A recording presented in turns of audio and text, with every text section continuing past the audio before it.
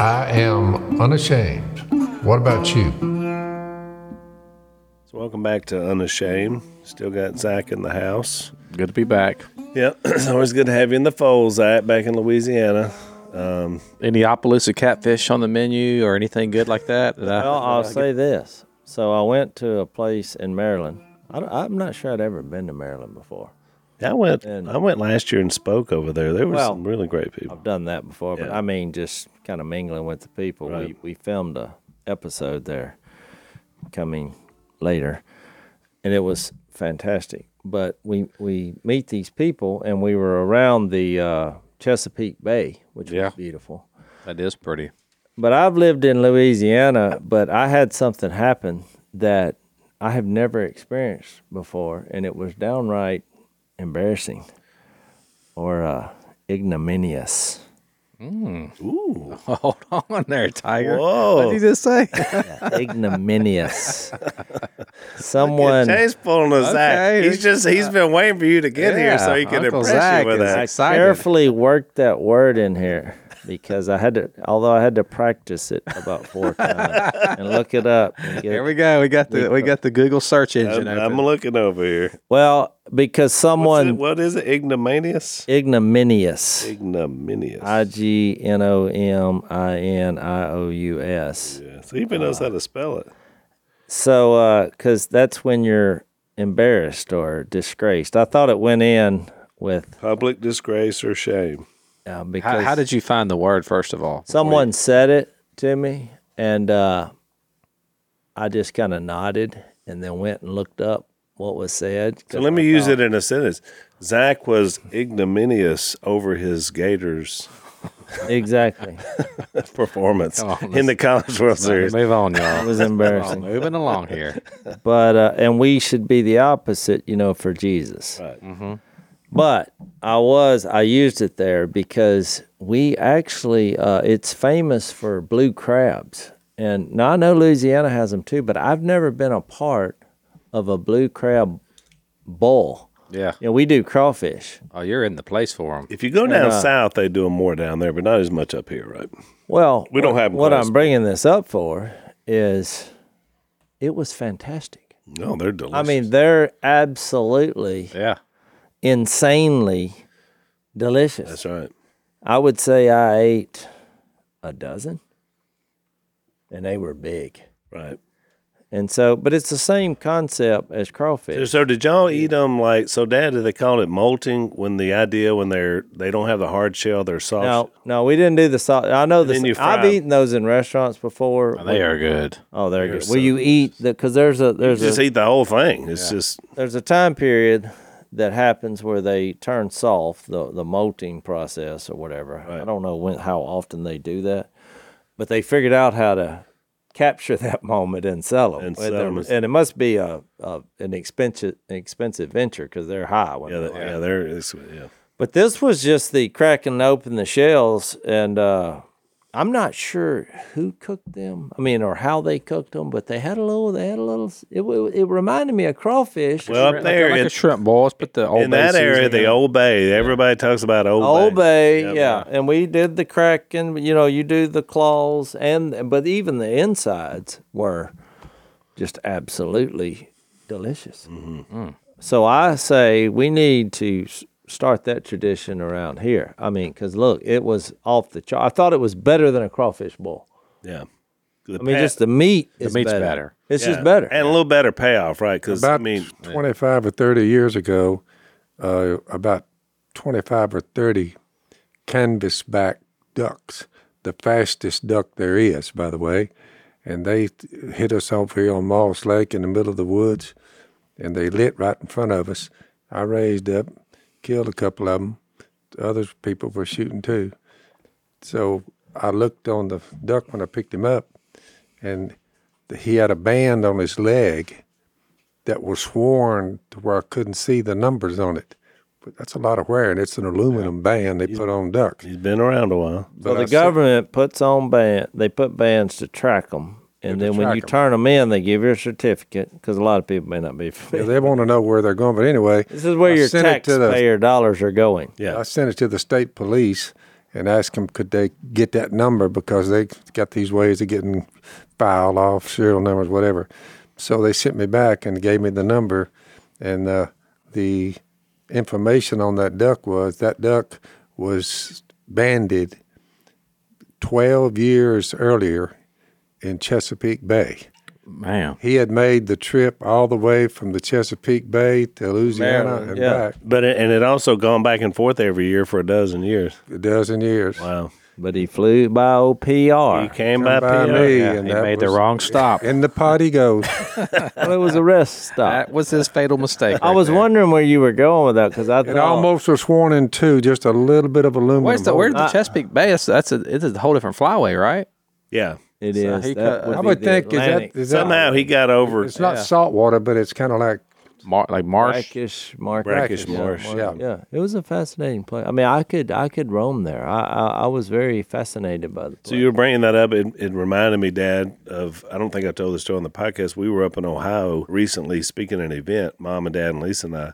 And so we go in this event, and I assume, I guess it's because they had us there. We walk in and we're meeting all the VIPs, which are the very involved patrons that are supporting this ministry. And they're all sitting around tables, and we just kind of walk in, everybody claps, and we were just kind of meeting and greeting. And I guess somebody had the idea here in the heartland of Ohio that they were going to do crawfish and shrimp boil. Mm-hmm. And so in the middle of every table was a big thing, and all their things were full of shrimp and crawfish, and there was some sausage in there, potato and carrots. I mean, corn like we do it. But I noticed when I'm walking to the tables, I'm meeting folks, hey, glad y'all are here.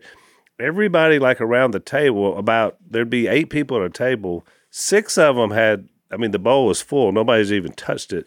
2 people would have like 2 mangled crawfish sitting in front of them. And that'd be it. And I was like, y'all not eating these crawfish? And they were like, well, we don't, it's not worth it. What is it? They couldn't figure it out. They couldn't figure it out. So I'm doing a little private lessons, showing them how to do it. A couple of them were like, eh. But it was really interesting going around. And then I come up on this table, and this one big old boy is sitting there, and he's got a pile of crawfish hulls in front of him, husk. And I was like, you're not from Ohio. Yeah, I exactly. said, where are you from? He said, Houma, Louisiana. I said, all right, I get it. You know what you're doing. Well, it is funny. The more you do it, the better you get at peeling. Right. Which on the crabs was a little easier. I mean, once I watched our host, I thought, okay. I mean, they got their system there, and first couple Got the little mallet and the fork. got the mallet. Well, we just used mallet You and used to have those little hands. tiny forks, but yeah. We didn't use. It was just. Yeah. This was just gorging. Yeah. Barbarian style. Which is right up your No alley. utensils. Yeah, I was looking for a picture on my phone because we live in Asheville or Black Mountain area, North Carolina, and one of my buddies sent me a picture. They were doing a big low country boil, which involved crawfish, and when he sent the picture of what he was about to boil, I was like, he said, you don't know anything about that. And I looked at it, and all the crawfish were dead. I was like, yeah, that ain't how you do it. Not good. I said, don't eat the ones with the straight tail. And then I put, which will be all of them. Yeah. So, they thought they figured it out. They've been out of the water a little too long. Yeah, I said, you never eat crawfish that were boiled dead. They need to be alive, and that tail curls up, which is how you know it was alive when It they is cook kind of interesting that crawfish and crabs, I mean, they are nature's gods because he created nature. They are his cleanup system. They're the vacuum cleaner of the outdoors. They come in, everything that's died, they go in, they're cleaning everything. They'll pick something clean. If you fall in the water, Dad used to say this, they'll pick you clean. Yeah, they will. And so it's really interesting because these delicious, crustaceans are basically, there's not a lot between something dead and I mean, let's face it, they're delicious because you boil them in all kind of spices, and then you. No, I mean, hey, that crab meat, it's just crabs. white. No, crabs is. different, but crawfish. Flaky. the crabs are the same way. They're just eating Yeah, but dead it's There's stuff. no it's fishy saltwater. taste. There's no, and I think it. Now you want to talk about God having a sense of humor, because if you can zoom up on the blue crab, and this thing looks like an alien. Well, we make movies about aliens and, They look like creatures blue that are crabs. mean. Oh, they're like, you would never consider that this is something that I want to put in my body. You would think this thing, if it actually did invade my body, it may take over, and you got, Alien 7, blue crab. But it's so good, and I think there's something about that that's unexplainable. That's only it's a God thing. Yeah. Phil, do you remember the year? You may not remember this, but when Jep and I were in college, there was about a 3-week window. We went out to one of our buddies' place who had they used to duck hunt in a rice field, and we were going to go out there and go frog gigging because he heard some big frogs out there. When we pulled up out there were crawfish just all over the levees. I mean, like we would drive the 4-wheeler and they're just millions of them. And so we came back to your house and told you about it, and you said, boys, go out there and get them traps. You had like 40 or 50 traps. And you said, just bring me back a couple coolers full of crawfish. Y'all can use those. And so we went back out. A little money. We did. We went out there, and for two or 3 weeks, I mean, it was 24/7. We started off with roadkill, and we took some. You said buffalo carp. You said put buffalo head in there, top the heads off. So we did that. But then that got too much work. So we were making so much money that we were like, let's just go buy a box of chicken. We'd buy a big box of chicken from the store in South Monroe. So and then chunk of chicken. We just chunk a chicken quarter in there. Yeah. And throw it out there, and 30, 40 minutes, the traps would be full. We'd pull them back out, load them up into croaker sacks, and take them down to Cormier's and sell them. Come back, get more chicken, and it was just, and we just kept doing it until they stopped. Actually, the farmer kicked us off. He said, "No, you can't be farming my farm. This is my farm. You got the duck hunting lease. You don't have the crawfish. Harvesting lease."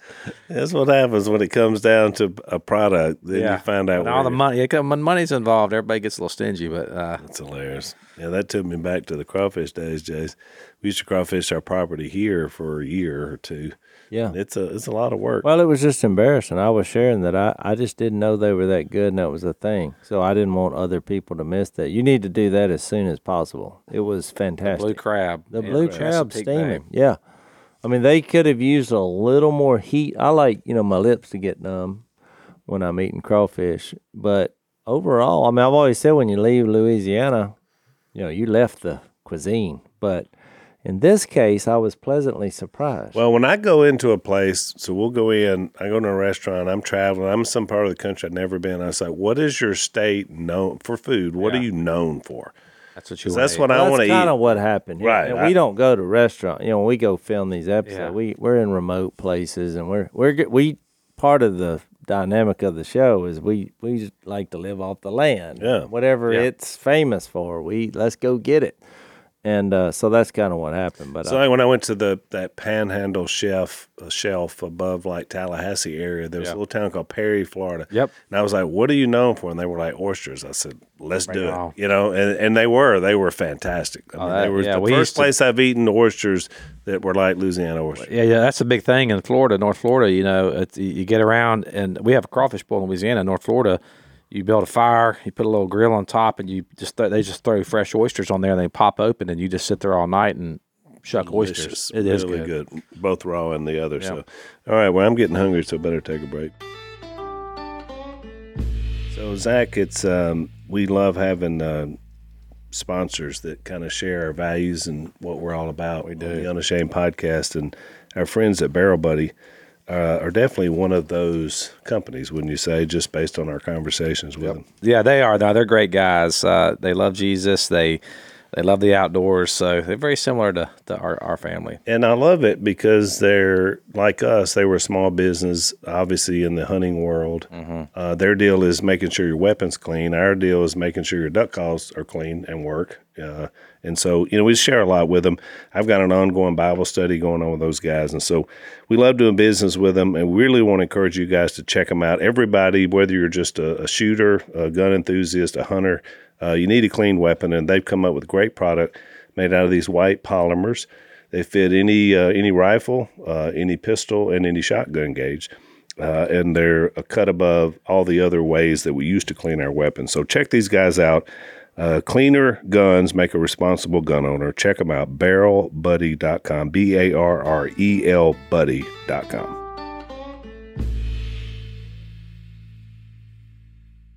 Did y'all make me anything since I'm in town? I started. Is there any Opelousas catfish? What's on the any menu for? Go find some blue crabs and let's get on back on that Louisiana stuff. Bill, We do have blue crabs. I'll do crawfish or the fishing. It's not optimum. You missed that run. Yeah, but I'm sure we could do something. Come up with something.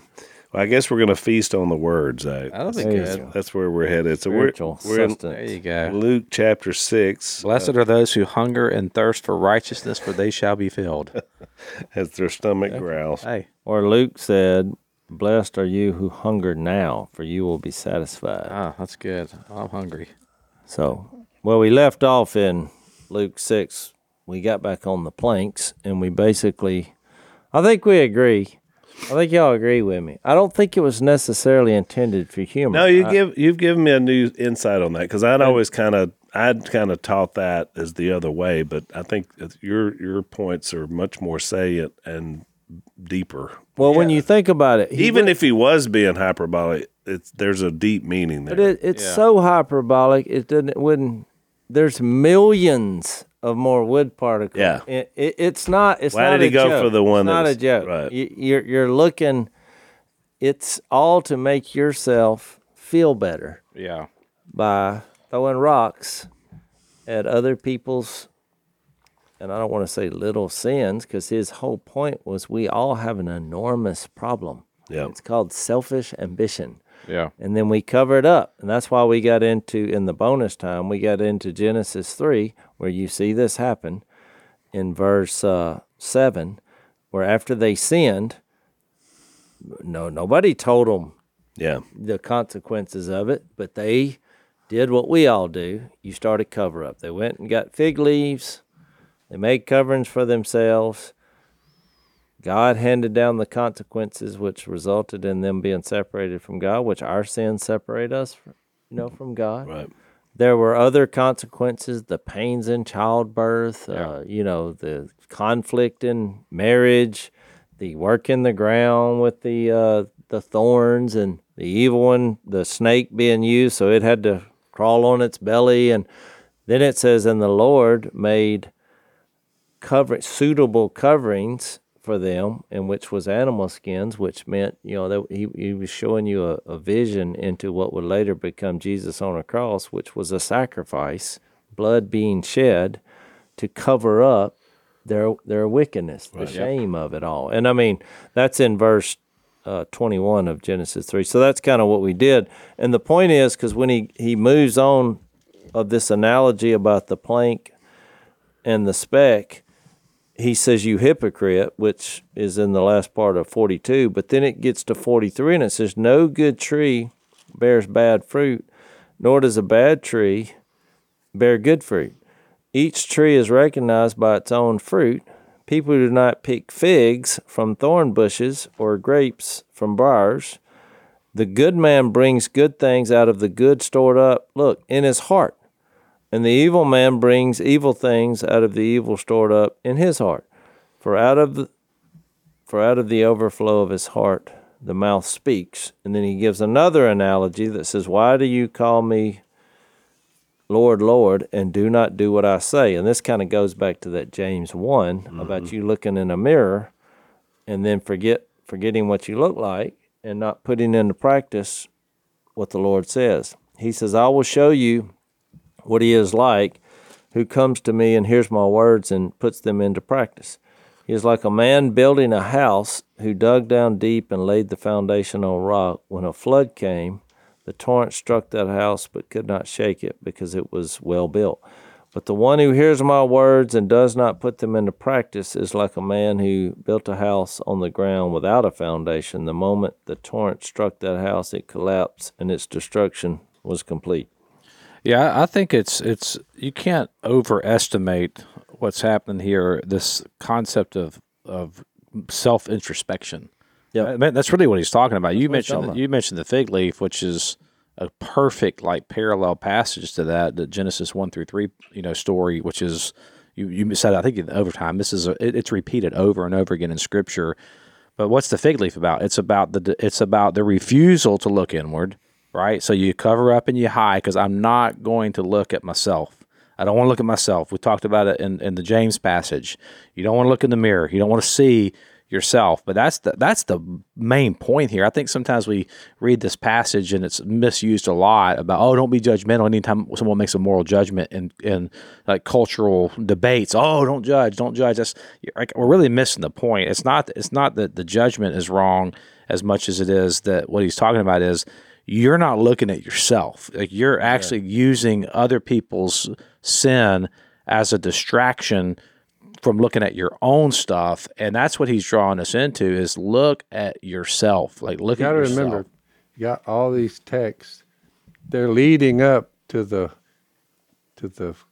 mantra. They preached John the Baptist, Jesus sent out the apostles, sent them out, and he's showing you what kingdom behavior looks like. Yeah, because the kingdom is at hand. I mean, so he's giving them the final briefing on the kingdom before Acts 1 comes along and 2, when they saw the kingdom of God come with power and they begin to preach Jesus. He was showing them what kingdom people would look like. Yeah. Because you got to remember, they don't know about the kingdom of God. They're saying, do what? They don't even understand. They don't get it. This amazing transfer of power where Jesus will be worldwide in his people who are the kingdom of God. It is here, and this is how it should behave. That's a great point, because I think when we read this, a lot of times it's because the big debate in Christian circles is it faith or is it works, right? How would you spot them? Yeah. Well, if you follow these texts, that's how you'll spot them. Yeah, so it's not even as prescriptive as we think it is. I think sometimes we read this on one side, this is all the work you got to do to be saved, but then we're like, well, no, because it's what Christ did, not us, and you're trying to reconcile that. I think this is I think it feels right. I think this is a lot more descriptive of this is what someone looks like who is in the kingdom. This is what right. Someone looks like who's been transformed to your passage you mentioned in the last podcast of Paul, talking about the transformative power of the Spirit. This is what it looks like. It's descriptive. Well, that's what he meant in Luke 6. That's where Luke came at it. He was like, we feel like a successful kingdom or in a worldly kingdom is how much money you have, how comfortable you are, how much you're laughing and gloating and winning. People are recognizing you as great. I mean, that's what Luke 6:20 through 26 is all about. And he's showing them what it's like, that it's never finished, because there'll always be sin before you come to Jesus and before that all happens. By one sacrifice, which he's fixing to do in Matthew, Mark, Luke, and John, giving them what the kingdom looks like. But he said he has made that sacrifice he's fixing to make. You're going to be operating under a system whereby by one sacrifice, he has made perfect forever those who are being made holy. You get in the kingdom of God through your faith in Jesus and what he's going to do. It hadn't happened yet, but that's why Matthew, Mark, Luke, and John, it's a documented, detailed account of Jesus going to the cross, dying on the cross, being all of them. So, and the word, go out and make disciples. What he's showing you is, look, he's already made you perfect. All your sins in the past are covered. It's not like law where once in you go back under the law again. You're being made holy, and it's a ongoing battle, if you want to call it. From the time you run up on Jesus, you say, it's a process. He's made me perfect. My past sins, he's not counting against me. My future sin, he's not holding them against me. He's there 24/7 to keep me cleansed. So you put it all together, he's giving you the way out. And it's not burdensome, but it is a change of heart to know that none of your sins in the past are counted against you, and none of your future ones are counted against you. Yeah. Just go, and here's the way you should look and the things you should do. So it's a wonderful thing.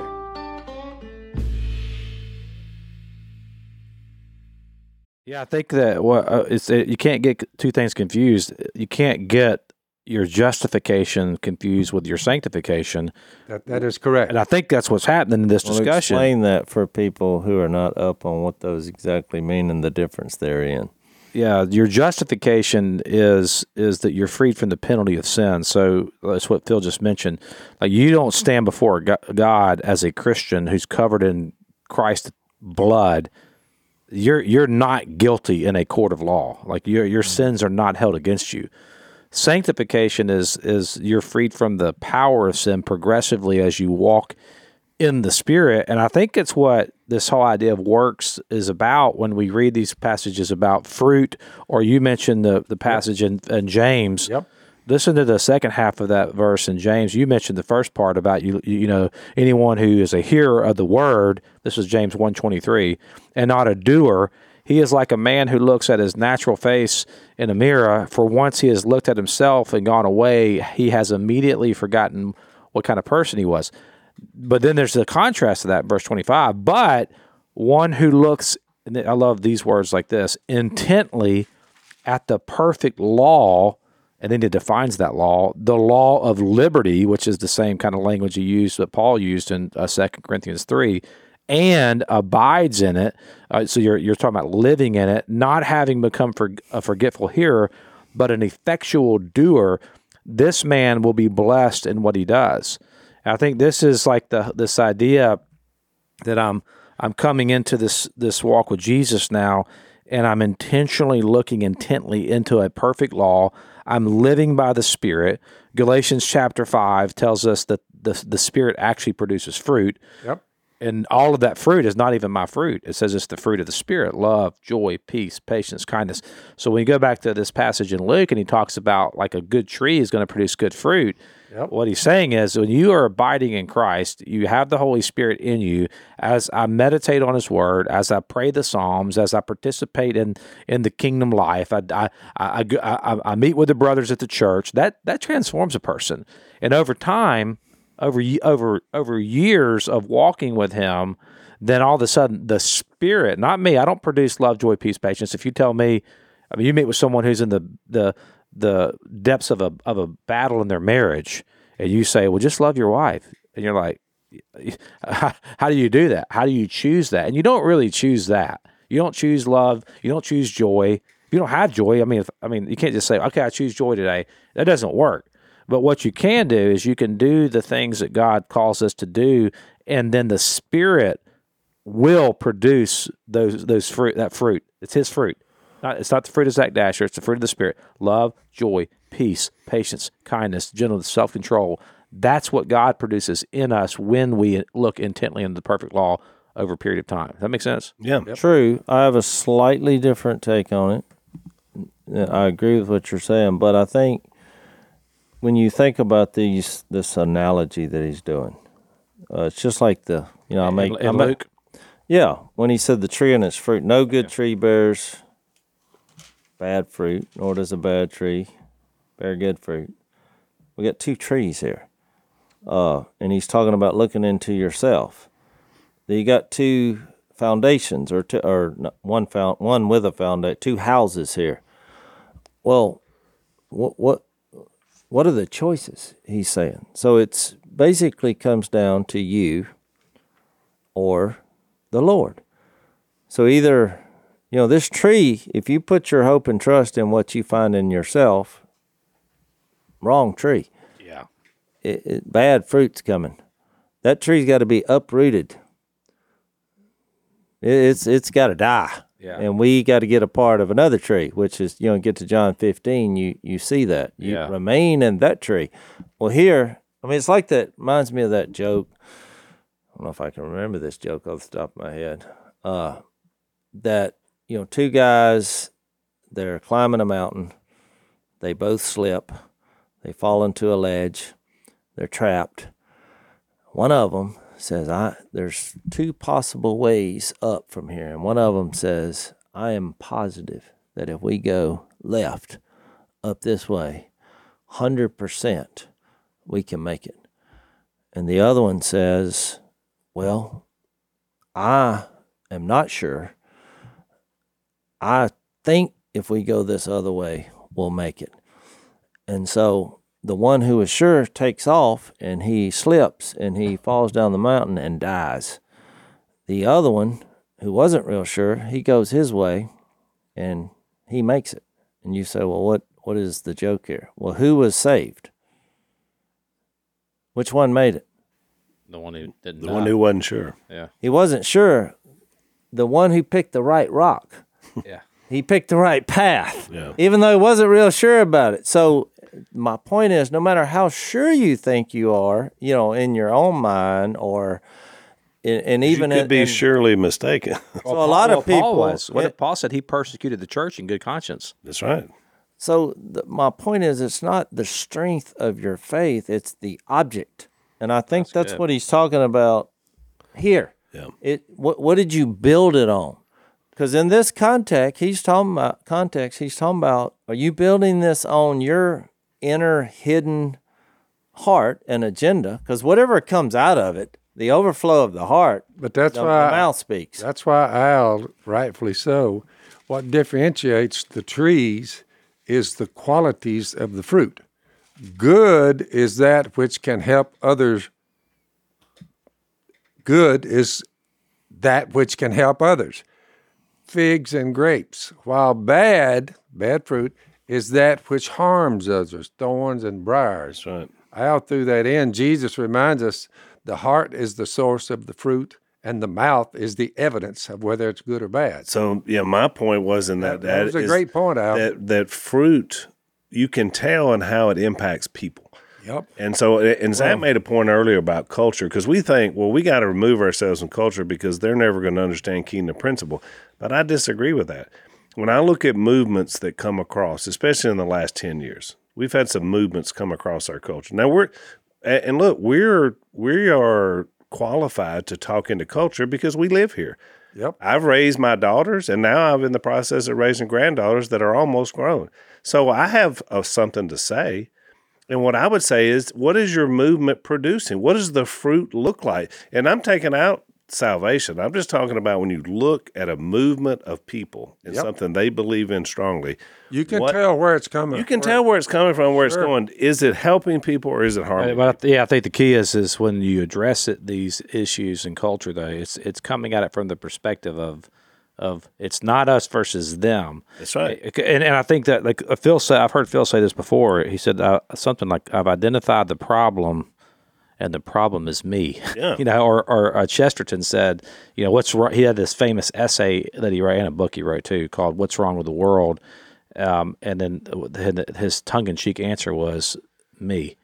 And so the point is that when we pontificate on all these cultural things, we do have to recognize that all of this capacity for evil and deception and lies, it is in all of us. I think to Jase's point, though, when you talk about like how do we anchor it, because it's not just, you do have to anchor this in the right tree, and the role of the Holy Spirit in it is pivotal. I thought about this Romans 8 passage because it talks about basically not sinning and then doing the right thing. And it's like, well, I thought I didn't have to do anything. I thought Christ did everything for me. Yeah, he did pay the way, but he did send the Spirit, and he did say, it's good that I go, because if I don't go, then he's not going to come. When the Spirit of truth comes, he will guide you into all truth. And then there's this idea in Romans 7 where Paul's talking about what he does, and he's like, I'm trying to do the right thing, and then when I do the right thing, basically evil's right there, and I'm back and forth, and he kind of ends Romans 7 with this question of despair: who will rescue me from this body of death? And he answers it. And by the time he gets to Romans 12, it's pretty good on what kind of behavior. Yeah, because Romans 12, he gets into what it looks like to worship God. Yep. And so he also says, I know that nothing good lives in me. Yeah, so that's right. You got to connect with the one who is good. And the only way you're going to do that is through Jesus, and surrendering to him. So you surrender to Jesus, but then the connection point, the application of our salvation, Jesus accomplished it. But who applies it to us is the Holy Spirit. And that's what Romans 8 is about. It's about life in the Spirit, and it's about what we do. So he says here in verse... Hang on before you read that. Let's take another break.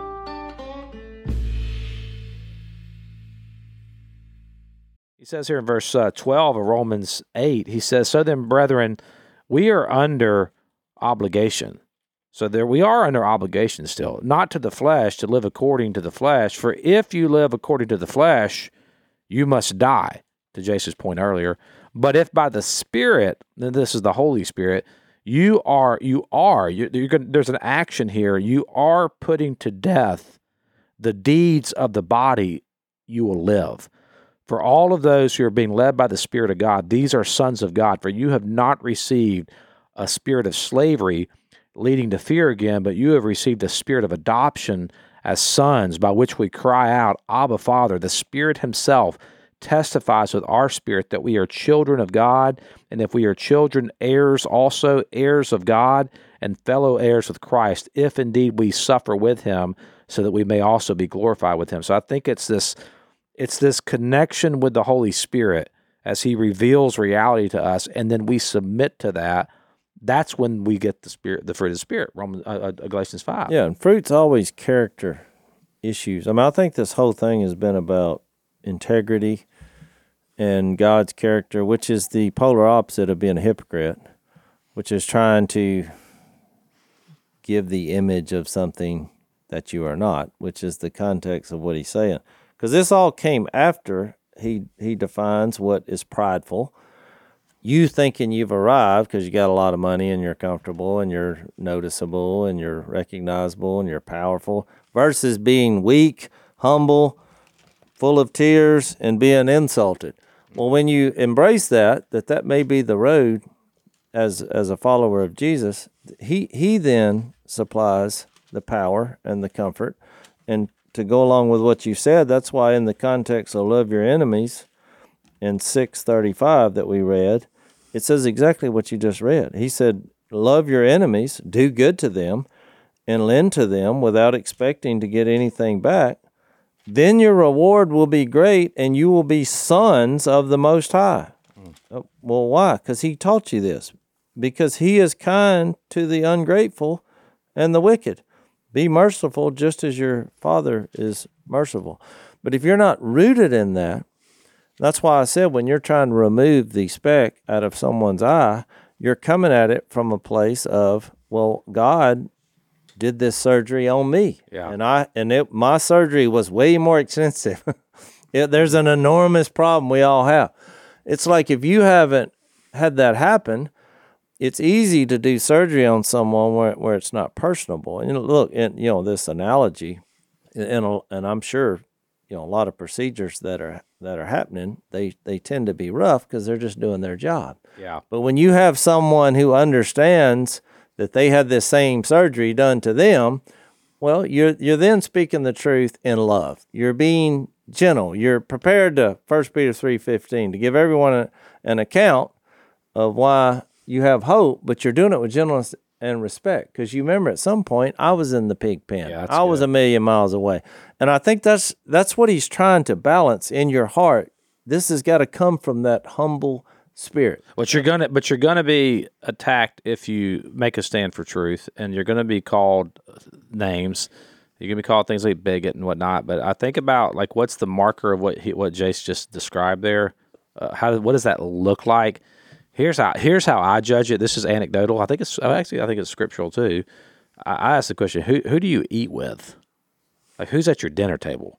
Yeah, like, I could tell a lot about a person by who they eat with, and like I know you've been accused of things, but I look at who sits down at your dinner table, Phil, and I'm like, I don't know many people eating with the people you eat with. Jesus ate with sinners.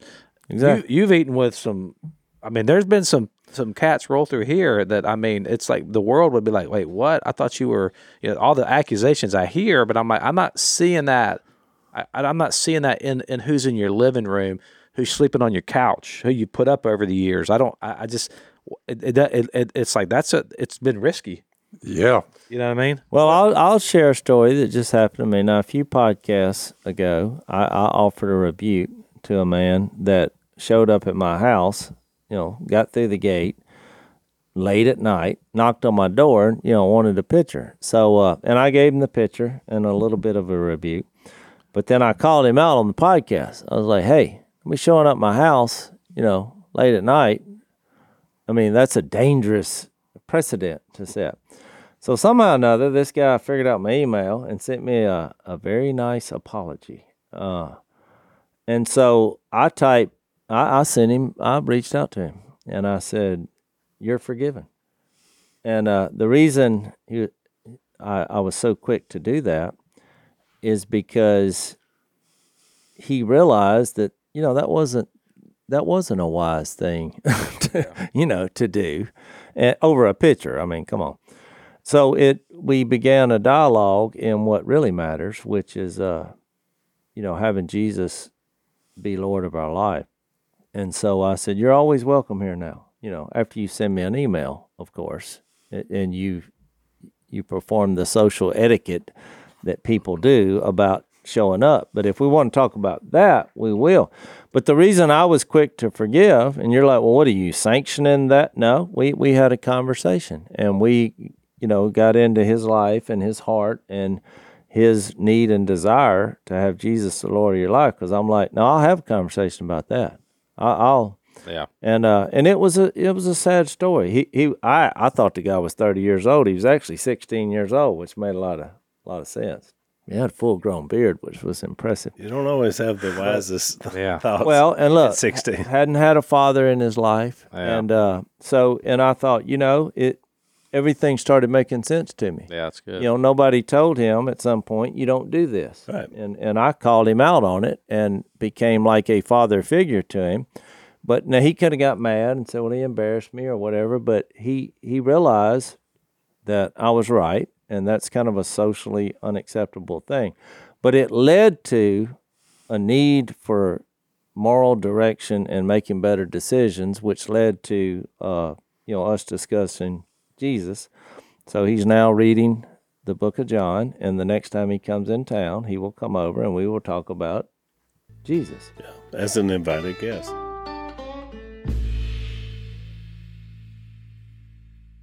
Which I think, Jase, that illustrates exactly what he's talking about in this text. Jesus is what qualifies us to impact culture and people. Yeah. Right? I mean, it's Jesus. We're all firmly established in that. We can't do it on our own. It's what he, I kept going back to qualifications there because when he talks about judging and condemning, I'm not qualified for that because I don't know people's hearts. Well, right, and that was my point. But when it comes to forgiving and giving, I am qualified. I attempted to take a speck out of his eye, but once he responded in a positive, humble way, we both recognized we both have planks. Yeah, and let's talk about that, right. And find some kind of relationship in Jesus, which is really what life is all about. So I think that point of what I'm talking about, and even how we impact not just inside the kingdom of God, but outside the kingdom of God, is you have to be willing to engage people to explain to them what good fruit is and what bad fruit is. I thought about, here's a text from Hebrews 6. Here's the way the Hebrew writes. And by the way, Hebrews 6 is a context where people are leaving Jesus to go back under a system of law. And here's what he said about this in verse 7, Hebrews 6:7. "Land that drinks in the rain, often falling on it, and that produces a crop useful to those for whom it is farmed, receive the blessing of God." So this idea about good fruit, right? "But land that produces thorns and thistles is worthless and is in danger of being cursed. In the end, it will be burned." What we're trying to do is get people to see that good fruit that blesses other people blesses you in the process. When you're producing thorns and thistles, ultimately you produce things that not only harm other people, but it harms you. What happens ultimately to the tree that doesn't produce good fruit? It's burned up. Yeah. And so if I was going to go out and clear me an orchard to plant fruit trees so that I could bless those and give away my fruit or make jelly or whatever I was going to do with it, what do you do first? You clear out all the stuff that's bad and you put good things in its place. So I think ultimately self-reflection is to get us to a place that blesses other people around us and then ultimately blesses us by the process. So, I mean, I see that as something that makes us more impacting of culture, more willing to take on a 16-year-old who doesn't know what this truth is. Well, yeah, I think the irony of all this is Jesus is making these illustrations because he wanted you to think. And I've had so many arguments about this kind of stuff because when you go to the illustration mode, there's always some guy who says, well, briars have berries that are edible. Yep. I mean, Jesus is saying, you can only get the good fruit from the good tree. But if you hang out in a briar patch, you're going to eat once a year. There's some nice berries, but you're going to be shredded from one end to the other. And there's also a lot of snakes that hang Big rattlesnakes going to be in briar patches. Yeah. And so I just think, when you start looking at this from a spiritual level, I mean, I look at that as to say, it's all an image thing. And, the briar patch says, oh, look at my nice berries, But, boy, it's a very small reward for a lot of work. For a life of pain, a lot of work, and a lot of other things hiding in the briar patch that will kill you. That's right. I remember my mom she'd say, go out there and pick some blackberries. I will make a blackberry cobbler. And so we'd go out there, what seemed like hours, probably wasn't that long, but I mean, as kids, you're thinking, man, we are just piling them up. You come back in with a bowl like this right here. Yeah, just a handful. I mean, and then she's like, not enough. And you spend all day. Your hands are sore because you got the thorns in them. And then you get there, and when you finally get your harvest, I mean, they're great to eat, but it's always disappointing the amount of work and what you got to go through to get a blackberry that's stuck in a thorn bush. I mean, your hands are bleeding. You've worked all day it's not the same thing as going into a lush garden on a tropical island with pineapples and bananas hanging. Low hanging mangoes. Well, that's why I think it's a different story. In John's version of an illustration that was similar that Jesus gave, he's like, I'm the tree. Yeah. You're just a part of it. And you fall off, you're like a dead branch that's piled up and burned. I mean, it's a very graphic thing. And so I think that's what takes the pressure off of you trying to be something that you're not, and realizing, we have an enormous problem, and being in Jesus, being a part of that does take a sense of humility. I mean, I think that's the thrust. Don't the mature mayhaw trees have the big long thorns on them? And so it's really interesting when you're scooping up those mayhaws and making that jelly. It's fantastic. But when we were kids and had to climb the tree to shake the tree, oh, trust me, it was injurious. Yeah. I mean, it was rough but it's an interesting point. That's why Phil sent you guys up there. Of course he did. So we were on the outer edges, and you see some trees that only have thorn. I've told this story before, but there was a bullfrog one night under a tree, but I didn't stop and assess what kind of tree it was because it was dark, and I was focused on the frog. You're going for the delicious frog leg. Well, exactly. So about the time I was fixing to grab him, he jumped. Well, I jumped because that's what you do. But when I jumped, I got too close to the tree, and one of those blue thorns, those trees on the riverbank. Yeah.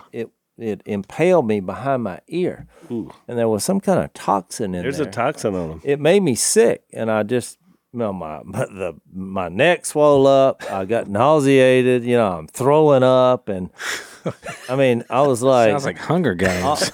all for a frog, which was awesome. But my point is that tree needs to be cut down and burned. That's it there. Well said. There's nothing coming out of that but bad, which I think was his point here. And that frog, did you get the frog? I got the frog. So the frog wisely thought, you know what, I'm going to get under this thing because somebody comes along out here trying to pick me up. But then he didn't realize he had Jase. This year when we were picking up mayhaws, Dan and I, we were out there and water was about knee deep at some such stage, and that backwater back and forth, So we took little nets, but we were to be sitting there getting mayhaws, and I looked up one morning. I just looked up, and it was a cottonmouth. About the size of my arm, just coming through right there where we was picking up. I was looking around. I got a little old net in my hand. No gun, no stick, no staff, no way. And that cottonmouth just goes on by. But I'm watching him. So what I'm saying is, to get the berries, sometimes you're stepping around some dangerous creatures. That's right. Which is kind of part of the whole context of what we're talking about. And also, and we'll shift gears a little bit, we're almost out of time in our overtime segment. We'll talk a little bit about, we hadn't said much about the secondary illustration, which is the building, because it's basically built on the same concept, but it's kind of how you build that up to what that looks like. If you start out with a bad foundation, then you're going to build something that won't last, is the 100%. same illustration that falls in. So we'll explore that a little bit more in our overtime segment. If you want to follow us over, it's blazetv.com/unashamed as we wrap up Luke 6. We'll see you in overtime. Thanks for listening to the Unashamed podcast. Help us out by rating us on iTunes. And don't miss an episode by subscribing on YouTube, and be sure to click that little bell to get notified about new episodes. And for even more content that you won't get anywhere else, subscribe to Blaze TV at blazetv.com/unashamed.